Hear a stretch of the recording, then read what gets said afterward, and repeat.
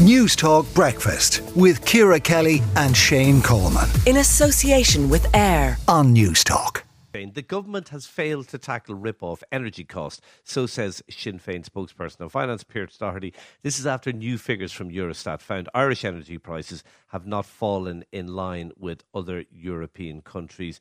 Pearse, what's your criticism of the government here?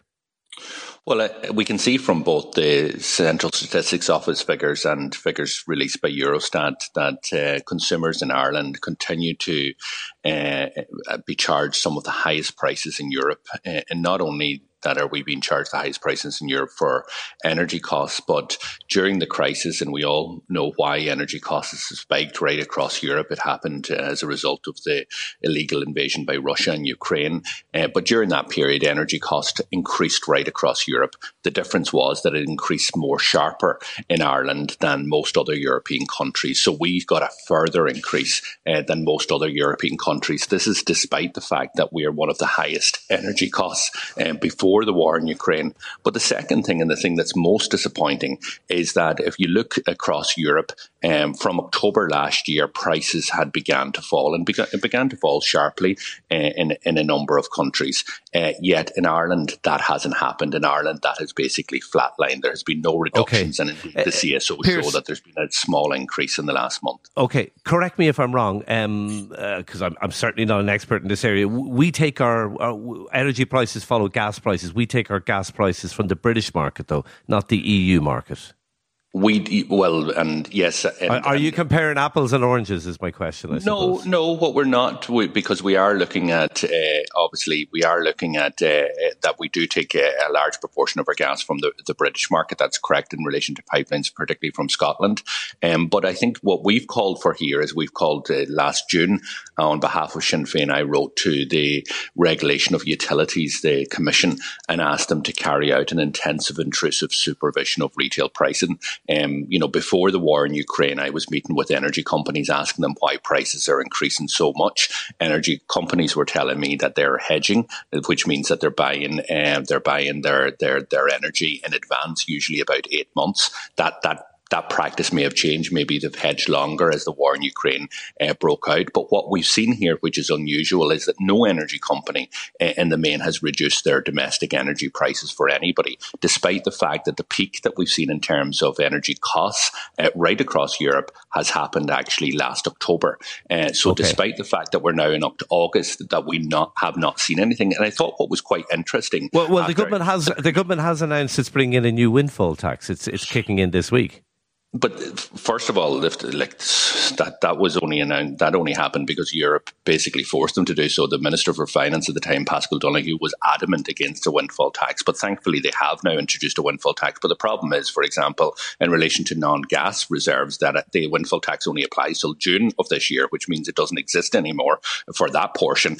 And in relation to the other portion of when the windfall tax actually kicks in at a rate that is too late. So, for example, they allow 20% of additional profits beyond what was normal profits. And we proposed all amendments to deal with this. But what I thought was very helpful, and if people should look at the commentary from the ESRI, their summer commentary, which came out last month, and they made it very clear that a sustained decrease in wholesale gas prices, which is not followed by a reduction in retail prices within 6 to 12 months, should be investigated for evidence of anti-competitive behaviour. And I would argue that that's exactly what we've been seeing. That's why I've written to the Commission. And indeed, the Commission, in fairness to them, did come back to me this week and said that they're taking the contents of what I wrote to them back in June very, very serious, because I believe now that there's a serious question to answer in relation to energy companies. Why are we not seeing any reductions whatsoever in relation to prices? Why is it taking so long for reductions to be passed through? When will reductions be passed through? Is there price gouging? Is there anti-competitive practice going on, as the ESRI asked for it to be? Okay, fair questions. All very fair questions. And the Taoiseach said last March that he would take action, but he hasn't taken action. That's the problem. And that's what we're calling the government out on this. Right, and very legitimate to do so. You mentioned the ESRI. Now, they would never get involved in politics, obviously. But I, from listening to what they've said over the last year, I don't get the impression they're fans of Sinn Féin's proposal to cap energy prices. Well, I haven't heard their commentary in relation to that, so I'm not sure that what they say is the best way to target households in energy poverty is through the tax system and the welfare system, and I think they would have concerns about a price cap, because they would say Pearse Doherty and Shane Coleman, who both have good salaries, get the same benefit as Joe and Mary, who are living on welfare or who are living at risk of poverty.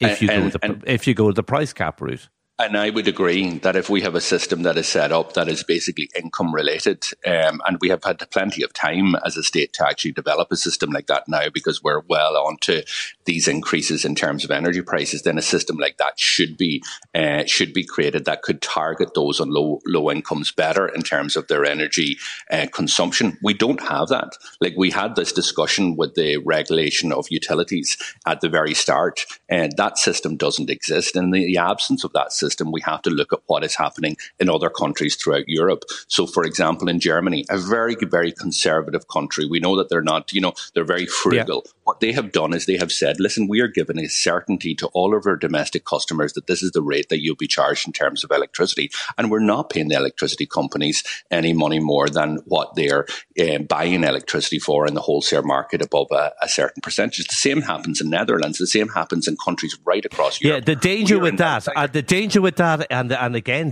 I've heard the SRI saying this, the danger of that is you get people exiting the market. If you over-regulate, that you will get firms cutting or leaving the market. That reduces choice. That's ultimately bad for competition. That's bad for price.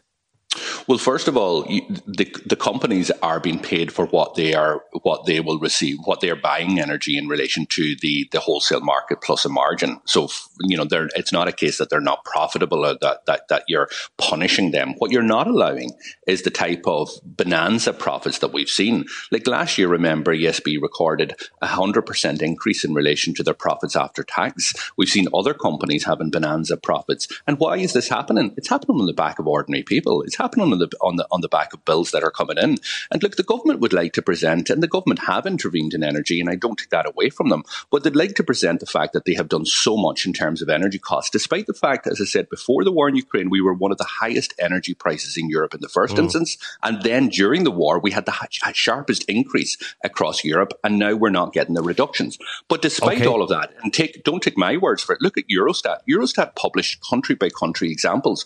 In terms of a percentage to GDP, we are one of the worst countries in Europe that has intervened in relation to supports for households for energy costs. This is despite the €200 credits. What I'm saying is that countries across Europe are doing far more. Even if we take it per capita, per head of population, in terms of there's 11 other countries that have done more per head of population to support their citizens in terms of energy costs, despite, Shane, the fact that before this crisis started, they were paying a lot less than Irish consumers. And that's why I'm saying, when Leo Varadkar said in March that he was going to intervene if energy companies didn't reduce their costs, I'm saying, show me the money. When are you going to intervene? What are you going to do? Well, they would say they have. They would say they have intervened with a windfall tax. Can I put it to you finally, though? For example, a price cap does absolutely nothing to conserve energy, and this comes back again to the criticisms of Sinn Féin. You don't have a climate policy. You don't have any policy when it comes to climate change and to tackling that. Well, first of all, we do have a large number of climate policies, and Darren O'Keefe has outlined many of those and made amendments, for example, to this windfall tax legislation that would actually benefit customers and that would see the additional benefit that would come in if our amendments were accepted, reimbursed to individuals. In relation to a cap, I make this point. There are Greens involved in governments right across Europe, and these type of caps, these type of supports are there. There are measures, Shane, that you can introduce in terms of a cap, for example, that it only applies to a certain proportion of the normal energy consumption of a household that actually supports the idea of conservation. What we had as a government proposal was €200. There are people that have holiday homes that have built up credits of €600, €800 because they're not in the house. They don't live in the house. The fridges aren't on, the lights aren't on, the washing machines aren't on, but they're getting credits. There are people that have multiple homes and they're still benefiting. So look, I would ask the government to back what we are saying, to look at what the ESRI is saying. Let's look to see if there's anti-competitive behaviour here. Let's tackle this price gouging and let's get energy costs reduced for consumers. Thank you, Pearse Doherty, Sinn Féin spokesperson for finance. Now News Talk Breakfast with Ciara Kelly and Shane Coleman. In association with AIR. Weekday mornings at 7 on News Talk.